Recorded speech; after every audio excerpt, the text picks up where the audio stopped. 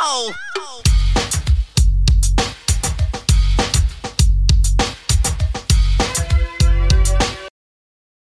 Enigmatic Negation. After Bob Dylan's live performance and acceptance speech for Things Have Changed from New Zealand last year, comedian Steve Martin noted the satellite marvel the Oscar ceremony had just witnessed. There's an 18-hour time difference between here and there, which for Bob is normal. It got the kind of laugh Dylan has earned over the past couple of decades, nervous twitters that traced how big his songs loom in our culture, and just how phoned in his recordings have sounded since he Bible-thumped his way into the late 70s.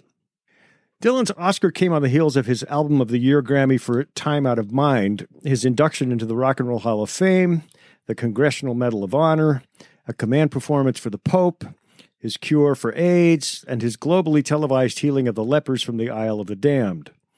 None of this had much to do with his current work. Critics had been praising his comeback of the 90s for two acoustic cover albums, Good As I've Been to You and World Gone Wrong. But until Time Out of Mind, his last recording of new material was Under the Red Sky from 1990, little of which showed up during concerts. And Time Out of Mind wasn't so much a great piece of work as another rescue job by Daniel Lanois, the U2 producer who made Dylan's embittered, self-pitying laments sound listenable, like he had on 1989's Oh Mercy. Quite a few critics who praised Time upon its release admit they don't listen to it much anymore. And the first thing Dylan spent his Grammy's respectability on was in releasing his live tapes from 1966, long traded and bootlegged, finally issued as an aesthetic trump card.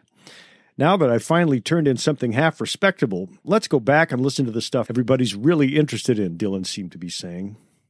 He'd been saying as much in his live shows for years.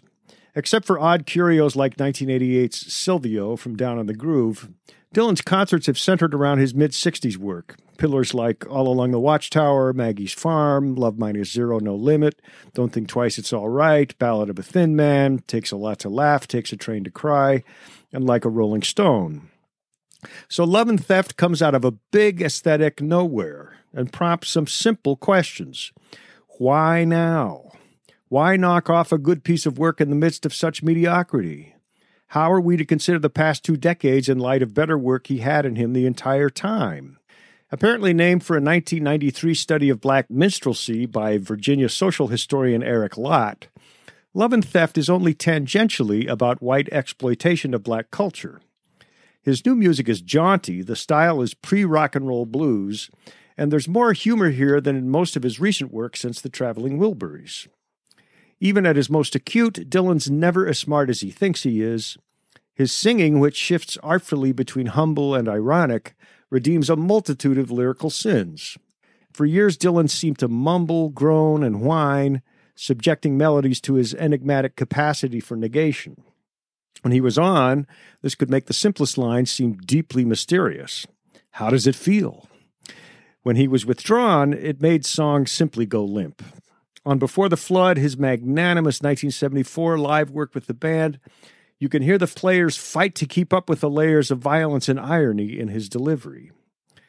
Now his writing seems to have revived his vocals. I'm not quite as cool or forgiving as I sound, he sings in Floater, which is either hilarious or horrifying, and probably a little of both. The promotional video to Tweedledee and Tweedledum shows the bard at a poker game with Ricky Jay and several prostitutes, and it's the kind of throwaway song that seems to harbor so much more than what the words give away. They got a paid permit and a police escort. Could it be about the 2000 election and the way Tweedledee finally knifed Tweedledum in the back with slicker PR and Supreme Court appointments?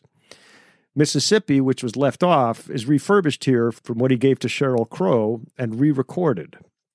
Po' Boy, scored for banjo with loungecore jazz patterns, almost sounds as if it could have been recorded around 1920. He leaves you dangling at the end of each bridge, lets the band punctuate the trail of words he squeezed into his lines, which gives it a reluctant, soft-shoe charm. And finally, there's a finale to be proud of, Sugar Baby, built on a disarmingly simple riff that turns foreboding. Try to make things better for someone sometimes, you just end up making it 1,000 times worse, Dylan sings, offhandedly ironic about trying too hard. Yeah, right.